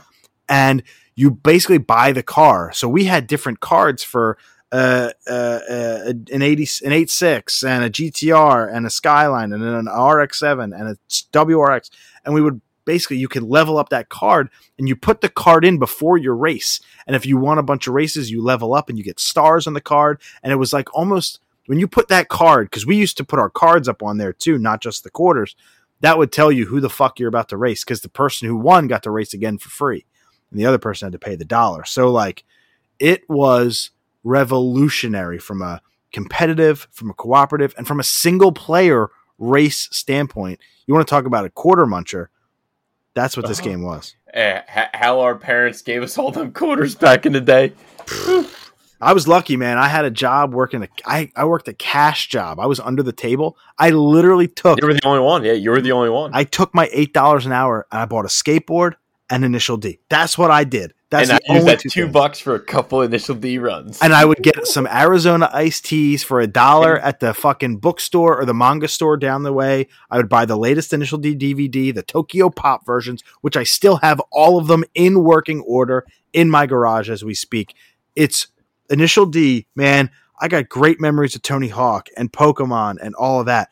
But the most fun video game era of my life was me, you, Machi, and then sometimes even Jim going over to Timeout in Franklin Mills and playing Initial D. And remember, when we used to play each other, the winner, you get that free play. So either you're going to race one of your boys again, or you're like, all right, cool. I'll finally, go forward with the story mode and upgrade my car. Yeah, and dude, we made enemies. Like that this guy Blaze we're talking about. He was like just this older dude who was like a burnout type guy. I saw him on the Wildwood Boardwalk randomly years later, waiting for the Great Nor'easter, whatever ride that was. And it's just like, holy shit, this is my arcade enemy. Good guy in real life, friendly in real life, but like you looked forward to seeing your rivals there. We went there on a Friday night. The place was packed out. You felt like a boss. When I turned that wheel, my head hit the floor. I turned that wheel so fucking hard. Like those memories, the only two games that compare to Initial D are Pokemon and Gunbound from a memories standpoint.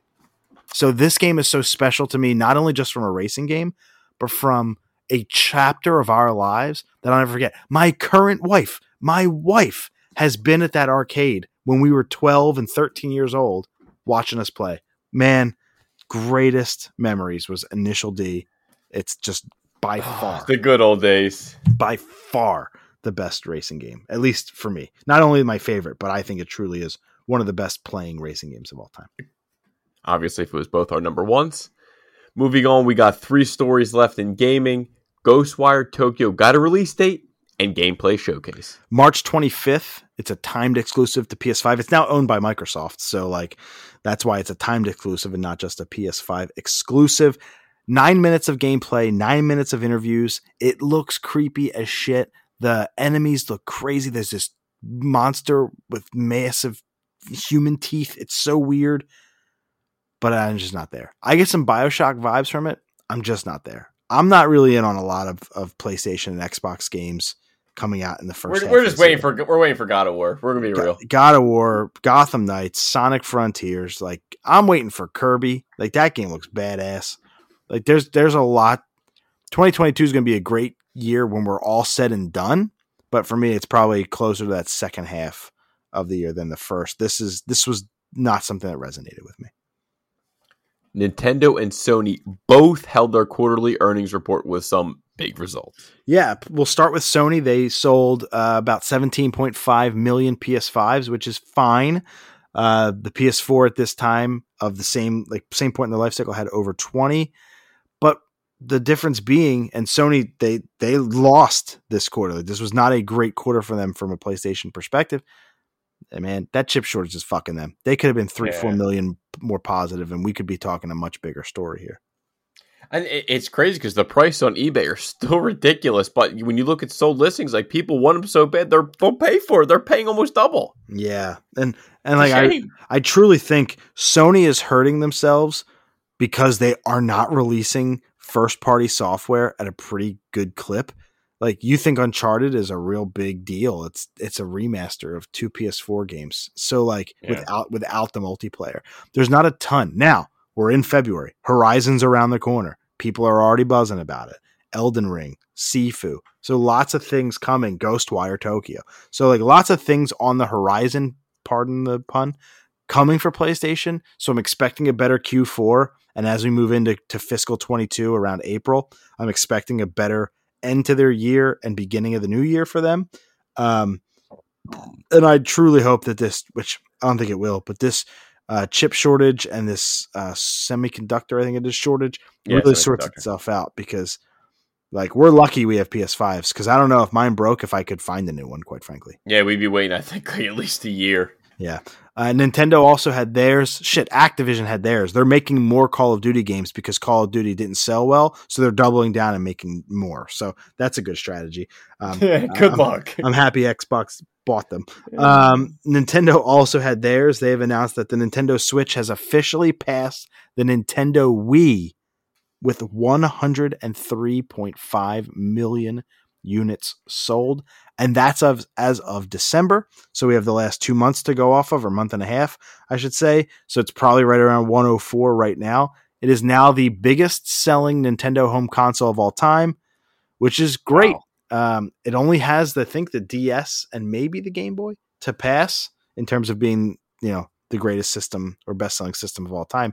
And it's still probably got 3 or 4 years left. So it's got a chance. I don't think it's going to touch the DS or the game, or definitely not going to touch the DS, which is the number one. But 104 million units, it just sold, or it just passed the PS1 as well. So a great milestone. If you think about it this way, it's going to end up selling 4 more times the amount of units as the PlayStation, as the N64. Like, that's wild to me. I know, it's crazy that 64 to get the love. It really is, man. And GameCube was worse than that. GameCube was 21 million. The Wii U was 13 million. Fuck, the PS5 has already outsold the Wii U. The first year of the PS5 shortages in a chip shortage has outsold the lifetime of the Wii U, which I think is a criminally underrated console. It's literally 20 feet from where I sit. I love that console. Great thing, but nobody bought it because it was just the naming convention and all that. But congrats to the Switch. But those are cool numbers. But for me, it's about the software. I want to know about where the games are at in terms of sales. So Metroid Dread officially will become the best-selling Metroid game of all time. It's just about to hit that 3 million mark, which 2.9 would make it the number one. So good for Metroid Dread. New Pokemon Snap underperforming a little bit. Only 2.3 million copies sold, which is good.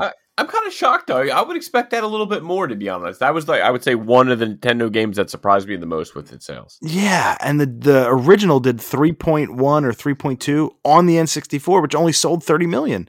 So, like, somebody tweeted to me and said they don't count Japan sales. I'm like, that's the dumbest thing I've ever heard. I just flat out don't believe you. So give me a source, or I'm just going to stick with my numbers here, because that's literally what Nintendo themselves published. So it's not like they're making the shit up. But fucking Mario Party Superstars, 5.5 million copies already. Game came out in October. Jesus. Like, where are we at here? The Super Mario Party is up to 17.3 million. We could have 2 Mario Parties that sell 20 million copies when the Switch is over. Like, what world do we live in? We all know that Mario Kart 8 Deluxe is the number one selling Switch game still. Do you want to take a guess at how many units? 40. 43.3. Jesus God. If you take Mario Kart 8 Deluxe and put it in with Mario Kart 8's Wii U sales, you're over 50 million. So Mario Kart 8 has sold over 50 million copies. That's more than the Wii U's top 10 combined. Such a juggernaut. It's such a juggernaut. I don't see Mario Kart Crossroads or whatever they're calling it coming anytime soon, man. This game just continues to sell. Animal Crossing and New Horizons at number 2 at 37.6 million. Majority of that's still from that 2020 pop. It has kind of slowed down pretty significantly. Yeah, so, but it made its money already. They're good. Exactly. They have been happy with this from day one. Super Smash Bros. Ultimate up to 27.5 million copies. Breath of the Wild, 25.8 million. Pokemon Sword and Shield, 24 million. Super Mario Odyssey, 23 million. So just in that alone, 6 titles over 20 million and 2 over 30. Super Mario Party, 17.3. Pokemon Let's Go Eevee and Let's Go Pikachu, 14.3. And right behind that, Pokemon Brilliant Diamond and Shining Pearl, and 2 months have sold 14 million copies. Damn. You want to tell me Gen 4 is not one of the most popular gens? Because that shit is bonkers. 2 months. Games came out in October. Or maybe even November. They came out in November. So you're talking a month and a half, because this is as of December 31st.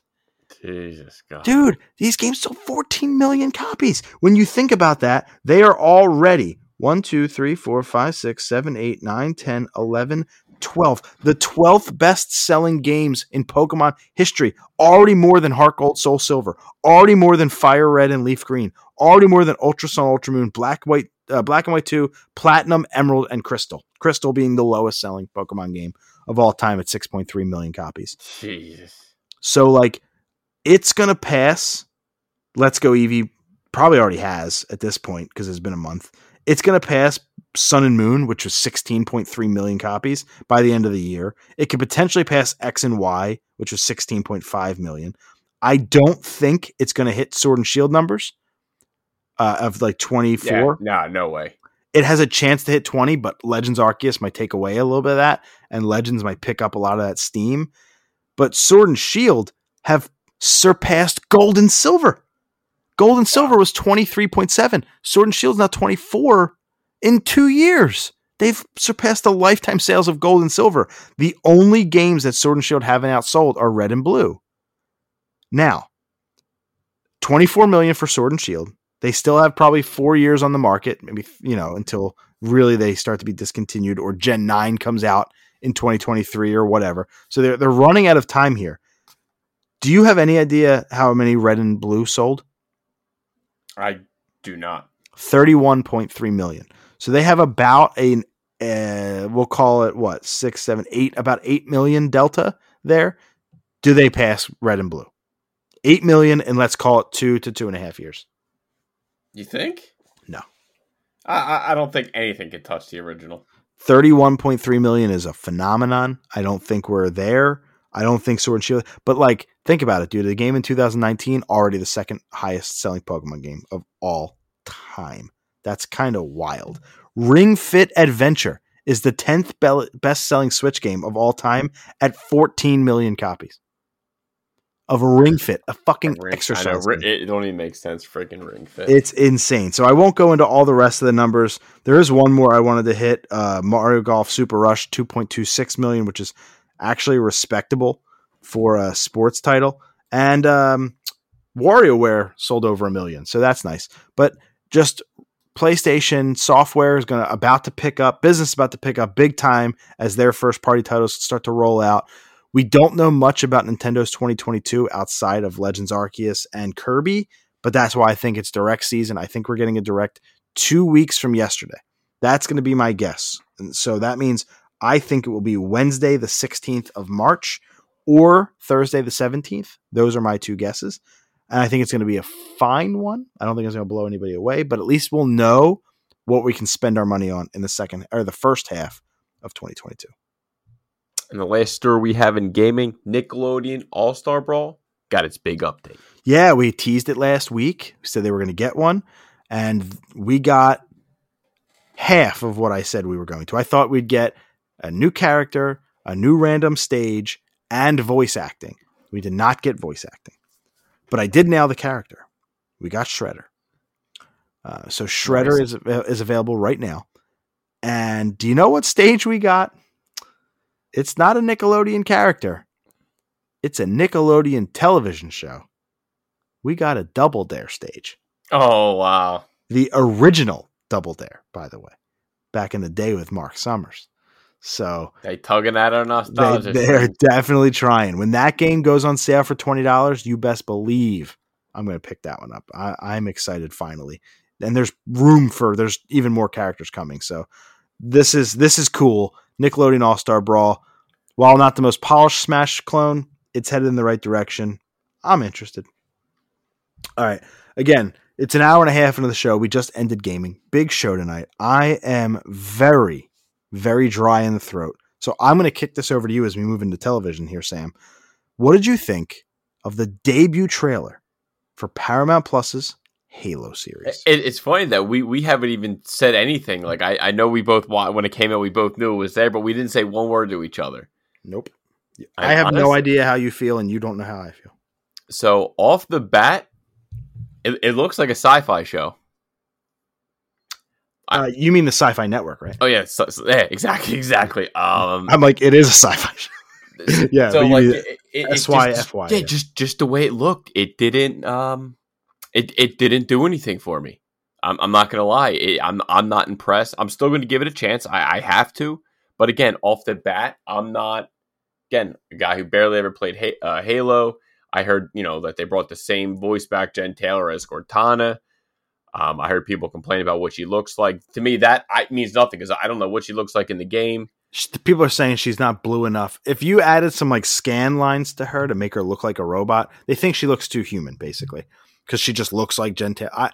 I'm fine with the way she looks. Would I like a few scan lines to make her look like more of an AI? Yes, but it's not going to break the bank for me. This is a Paramount Plus TV show we're talking about here. So. Yeah. I heard that. I'm reading that originally it had 10 episodes and then they cut it down to 9. I know it went through a lot of different showrunners, so it touched a lot of different heads. And directors too. Directors, each cast. I mean, this show was all over the place, rewritten. I don't know if we're going to get Frankenstein's monster on here. The only guy I know was the lead is Pablo Schreiber. You're like, who the hell is that? His first movie ever was Bubble Boy. Thought that was funny. He played Porn Stash in Orange is the New Black for anybody out there. Yep, there. He was in Den of Thieves, if you watched that. And he was in that other show with our boy, Ian McShane, American Gods, that was on for a little bit. That sucked. I hated it. That show was terrible. I thought the first season was okay. Then I dropped hard on season 2. We hated the first 2 episodes and we gave up. I hated it. It again, definitely not for everyone. I did like his best movie for me was Den of Thieves. I did think that was a pretty good movie. I think that was a pick of the week, maybe for me for 2 years ago. But again, I don't know, the show, the special effects, they had one cool scene with the one monster. Other than that, you didn't really show me much. I don't know. Hopefully I'm wrong, man. But that trailer, it did nothing.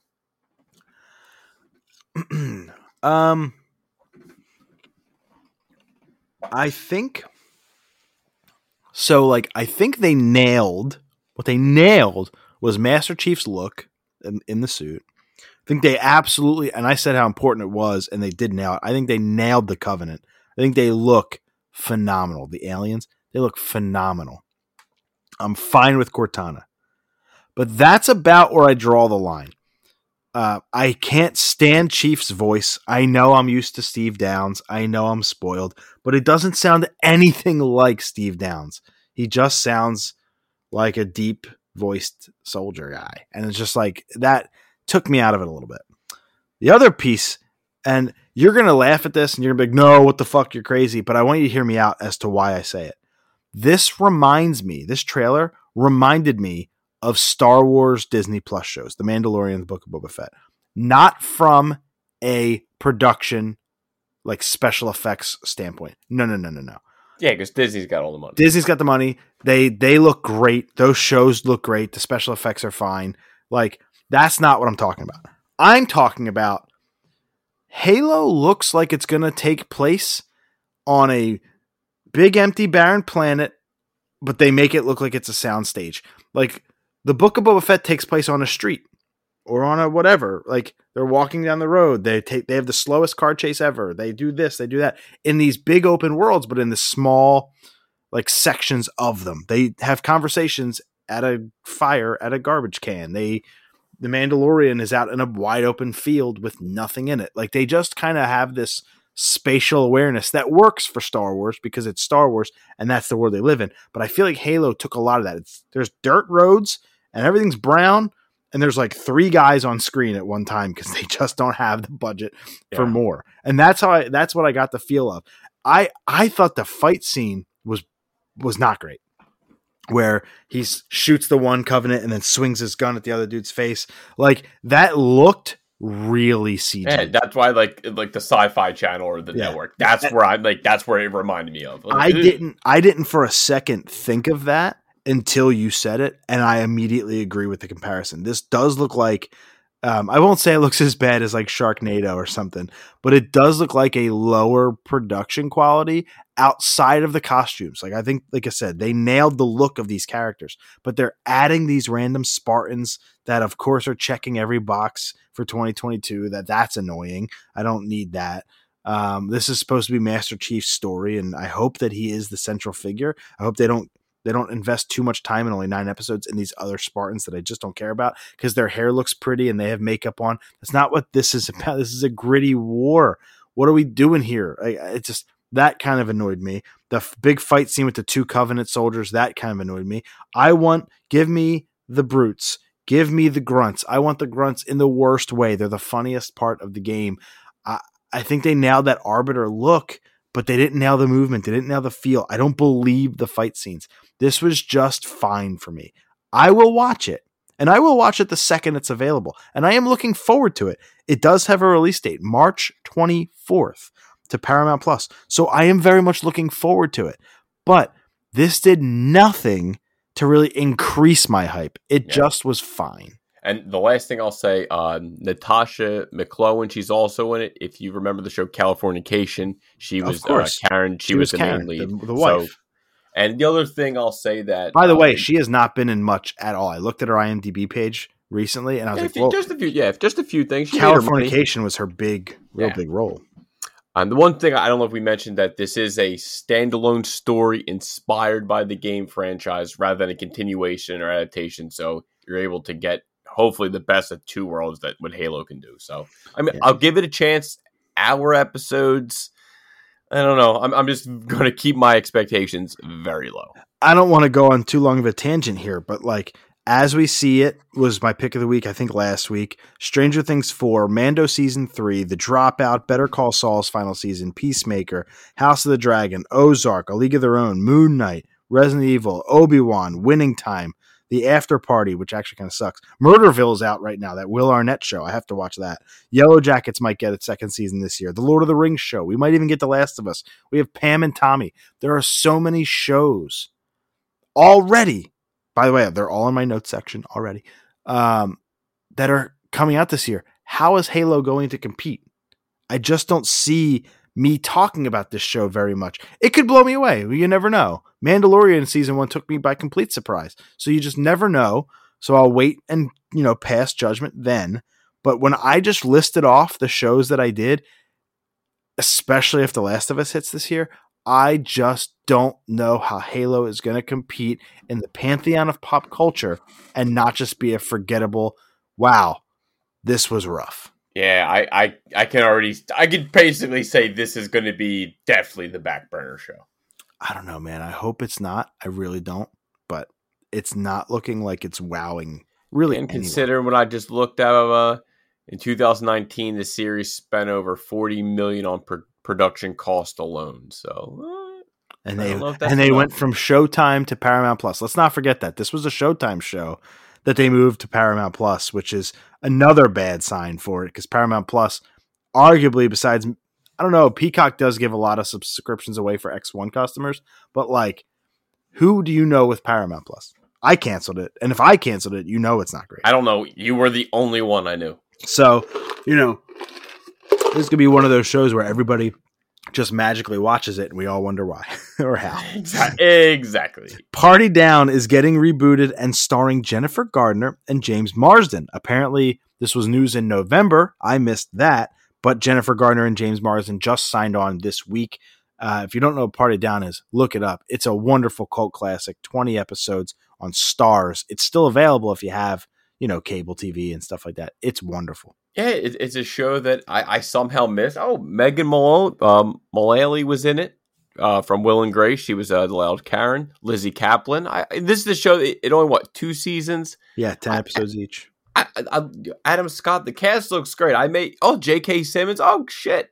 Ken Jeong, Kristen Bell. God damn, they had everyone in the show. I may have to go back and just take a quick peek at the show. And even still, it's got an 8.2 out of 10 on IMDb with 30,000 ratings, so it's not like a low-rated show. Everybody loved it, but for some reason it was canceled earlier. Kind of like Freaks and Geeks. It's almost like that same thing of canceled too soon, but an absolute cult classic. It's a decade old. I was in that. I was in college when this came out, and I always looked forward to this. We watched it right around when Dexter came out. I think this was like a Friday night show, and we caught it on demand on Sunday. I can't remember my tradition back then, but it was so much fun. To know that it's getting rebooted is great. I will probably at the end of the day prefer the original because of that ensemble cast. You had these crazy cameos. So you have Adam Scott will return, Jane Lynch, Martin Starr, Megan Mullally is going to return. Lizzie Kaplan will not return due to scheduling conflicts. That sucks. But maybe if we get Kristen Bell, Joey Lauren Adams, my favorite Adam Sandler love interest, the one with the raspy voice from Big Daddy. Okay. I love her. She was in Mallrats as well. So like absolutely stacked. June Diane Raphael, you'd know her. She plays like the best friend in a lot of movies nowadays. So you definitely know her too. I'm psyched on this, dude. Enrico Colantoni or something. You'd know him too. I'm psyched. This is going to be great. I'm looking super forward to it. If you haven't heard of Party Down, if you have Starz or if you have just, a lot of the premium channels, go watch this show. 20 episodes, half hour each. It's funny as shit. Enjoy it. All right. Moving on. I had to go back to my notes. I apologize. The final story in TV, I'm going to let you run with this one. The CW has greenlit a bunch of pilots. We knew the shows were in production. We're talking about Walker, Gotham Knights, the Supernatural prequel, but now all of those have been greenlit to get a pilot. What are your thoughts? Yeah, so I didn't watch the Walker show, but I know it's Jared Padalecki of Supernatural. So I guess they're moving forward with his prequel, the show. The Supernatural prequel, that's what Jensen Ackles, he's still going to be doing the voiceover as Dean, and that's going to be based on his parents and how they all got started. And the Gotham Knights, I don't know what characters they're going to use. They didn't say anything yet. It seems like, we have that. We still have Titans going on. So I'm curious to see if they're going to maybe change the whole cast just so they're not, having using Nightwing. Or are they going to, maybe use Damian Wayne or something like that? But let's see how the pilots do. Was that what you wanted to? I know we don't talk a ton before we record. We kind of leave a lot of our feelings. But you said you have an opinion that you wanted to share on this before we started recording. Was that it? Yeah, I was just more like with the Gotham. It just seems like we're getting so much. We have everything going on with the Flash and Stargirl and Gotham Knights. I know the Gotham Knights that they said it's not going to be based on the video game. It's going to be something else. And the other thing I wanted to say was, didn't CW say they haven't made money since like 2013, but they're just greenlit 3 pilot orders? Yeah, I know. That was hilarious. Like they got no money, but they're spending money on superhero show, the Winchesters, and let's more Walker Texas Ranger. The Gotham Knights one's the strange one to me because we're getting the game. Like, yeah, that's what I'm saying. Dude, Titans is still on. Holy shit, dude! We got Doom Patrol. Like, wait, Batwoman. Like, there's a lot of shows. I get pop notifications for when Nintendo tweets. That way, I just know when directs are happening right away. Okay. And they just tweeted something out not 20 minutes ago where we just sitting here talking about how We won't know the sales of Legends Arceus until the quarterly earnings, especially for America because they don't release them. Well, Nintendo must be very happy because they just came out with the first week worldwide sales. And 3.5 million. Try 7. Woo-hoo-hoo. Damn. Technically 6.5, but thank you to the over 6.5 million players worldwide who have already embarked in Pokemon Legends Arceus. We hope you're loading up more potato mochi before your next research. They just made their money and then some on the first 3 days. Dude, 6.5 million plus in the first week? It's not even Friday, so the first 6 days? We'll call it, that's impressive. I mean, it's Pokemon, open world Pokemon. That's impressive. Moving into the movie section, just a nice PSA for you all. Tickets, if you're interested to going to see the Batman in theaters, tickets go on sale February 10th. So as a matter of fact, the night we are going to be talking to Mike Minotti from Games Beat on our latest interview, bonus episode for you all, you can get tickets for the Batman. So do you plan on waking up that Thursday morning, watching Peacemaker and buying Batman tickets? Or are you going to try to just get in there with the Gen Pop? Yeah, I usually wait till the day before or something like that to pick up tickets. I'm not usually one to grab tickets, a month in advance. You're not like the Spider-Man people that were scalping them for like $1,000 a pop. Nah, dude, even when I still wanted the Spider-Man, like when I looked, it was like that day I was, plenty of tickets. Like we're fine here in Philly. Yeah, I never had that issue. Anytime I would type in Spider-Man to if I wanted to try to go see it, I never had the problem. I mean, by the time I went, it was pretty packed. I don't know if it was sold out, but it was pretty close. I also don't have any friends, and I watched it alone because that's what I do. So I didn't have to buy 4 tickets or anything like that. It's pretty easy to find a single recliner. Nothing wrong with that. We have the review for Jackass Forever, which will continue a trend. The first one reviewed like shit, and with each sequel, they got better and better and better. This one, the final chapter in America's comedies. I'm sorry, I can't read tonight. The final chapter in American comedy's most chaotic saga, Jackass Forever, is a hilarious last hurrah for the original crew. An extravagant stunt show filled with more cinematic homages than ever before. It takes an ill-advised trip down memory lane and raises the stakes in maniacal fashion.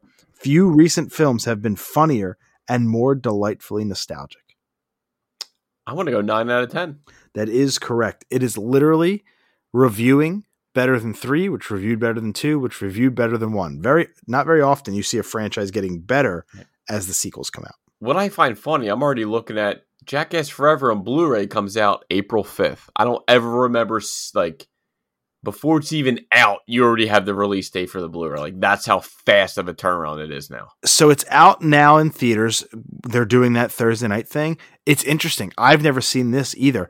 If you see it tonight, it's too late for all the folks that are listening to this, but if you manage to see it on the 3rd, they're giving you the extended bonus version. Okay, because I'm looking here now. I know they shot so much footage like they did before. There is going to be a Jackass 4.5. They always do that. Yeah. Yeah, like they always did. Again, this is directed again, as always, by Jeff Tremaine.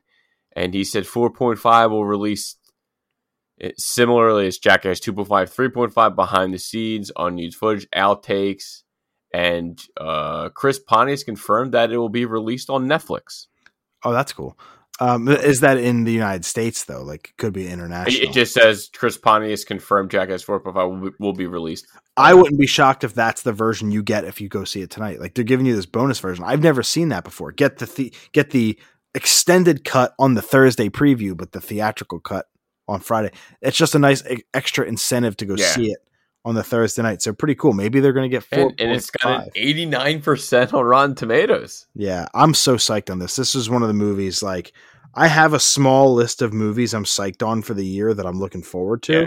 The Batman, Uncharted, Black Adam, Super Mario Brothers, Jackass, The Fallout, and Sonic 2. And this one, we grew up on the CKY, days. So it's this definitely it's more nostalgia for us. We grew up watching these guys get their ass kicks and doing crazy ass stunts since we were freaking kids. Yeah, especially on the TV show too. People forget that this show had a great run, and then Viva La Bam spun off on it, and Party Animals or Party Boys or whatever. Party Boys, yep. Spun out. So there was a ton of Jackass in our pop culture pantheon. So yeah. Dakota Johnson from 50 Shades of Grey and other things. She will star as Madame Web in a Madame Web film from Sony. So another Spider-Man spinoff. Which is interesting because, Madame Web, at least in the animated series back in the day, it was always an older woman. Dakota Fanning's my age. She's 32. Dakota Johnson. Johnson, that's right. Okay, I don't know what I said. I always confuse them too. Don't worry. So it's like, I guess it's just going to take me a little bit getting used to, I'm thinking of an older woman. Now she's younger. Like, is it going to be her origin story type of deal? So absolutely. Because nobody knows who the fuck Madame Web is. I mean, again, if you watch the animated series back then, who she is, but you're going to expect a grandma, not, a 32-year-old, actress. So again, I'm just thinking nobody's going to remember this one. It's going to need a lot of explaining. That's what I think.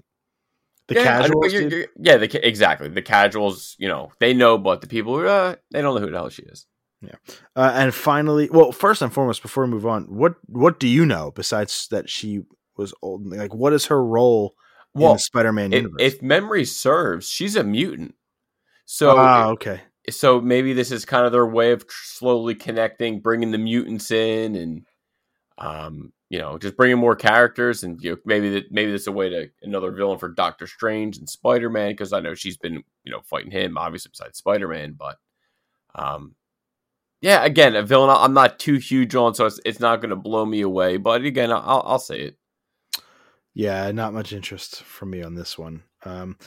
I'm interested in Kraven and kind of interested in Morbius. Kraven is one that is still one of my favorite stories of Spider-Man ever written. Kraven's Last Hunt is fantastic. If you haven't read that story, please go read it. It's one of the best. Yeah, I have interest in those Spider-Man spinoffs, but like Venom's been done dirty, real dirty. Venom 2 stunk. Yeah, it did. And I think Morbius has a potential to kind of stink too. We'll see. I'll wait to pass judgment. But like, this is just another one. Sony, no disrespect, they just don't make good movies in general. Sony just doesn't have a great... Just let Kevin Feige help you guys, and you guys will be fine. Yeah, for real. There's no coincidence that the best movies that Sony has made were helped by Marvel recently. Yeah. So hit up Dave Filoni. He'll help you. For real, dude. That guy's a genius. Scream 6 has been greenlit. This fifth one has done bonkers numbers, great reviews. Young Taissa from Yellow Jackets is one of the stars in it.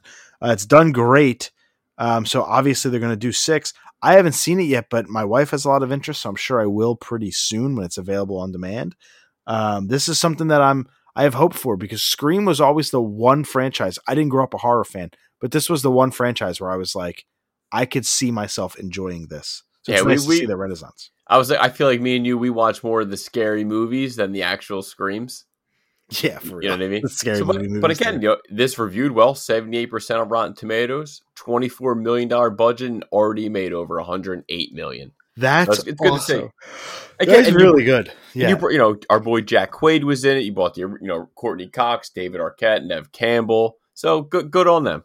Savone something or other. Again, young Taissa, I can't remember her real name. Savone Julie, whatever. And also 70 something on Metacritic is really good for a horror movie. Like, just let's get that out of the way. And 108 million, it was smart. Its release timing was really smart. It didn't really have much competition in the theaters right now, so it's kind of picking up that like. They kind of, after Spider-Man died down, they kind of came in and just snuck it out. Yeah, so good for them. Good timing there. Sam, bring us home with your Weekly Wada. Weekly Wada this week was a game. This was an order I shipped out to Wada December 11th of 2020. And I finally got it back. I know that they were back ordered on their PS2 cases. So it looks like that they're finally slowly catching up on their backlog. I only have one order left from 2020. And of course, it's my Devil May Cry and my Devil May Cry 3. That's okay. I'm still going to wait patiently. But today we have Batman Begins for the PlayStation 2. This is the first print. You know that because this is the one that has the free ticket inside to see Batman Begins, which I remember my copy back in the day when I got it. I used this ticket to see it for the second time in theaters. This is assembled, printed in the United States, teen rating with the movie ticket. It also has the red EA, the printed on the seal of the bottom of the case. This was based on the 2005 movie. The film's original cast provided the voiceover track except Gary Oldman. I believe this was the only game Christian Bale ever has done. This is the first party Wise theme, 9.6 A+ seal. I've seen a few of the movie up for sale, but usually there's always that little tear in the seal. Because again, you're always afraid to get that dreaded B seal. So to get the A+ on my Batman Begins, which started was right before the Arkham games. This is where it started the stealth, where Batman uses his fear as a weapon. You get to drive the Tumbler.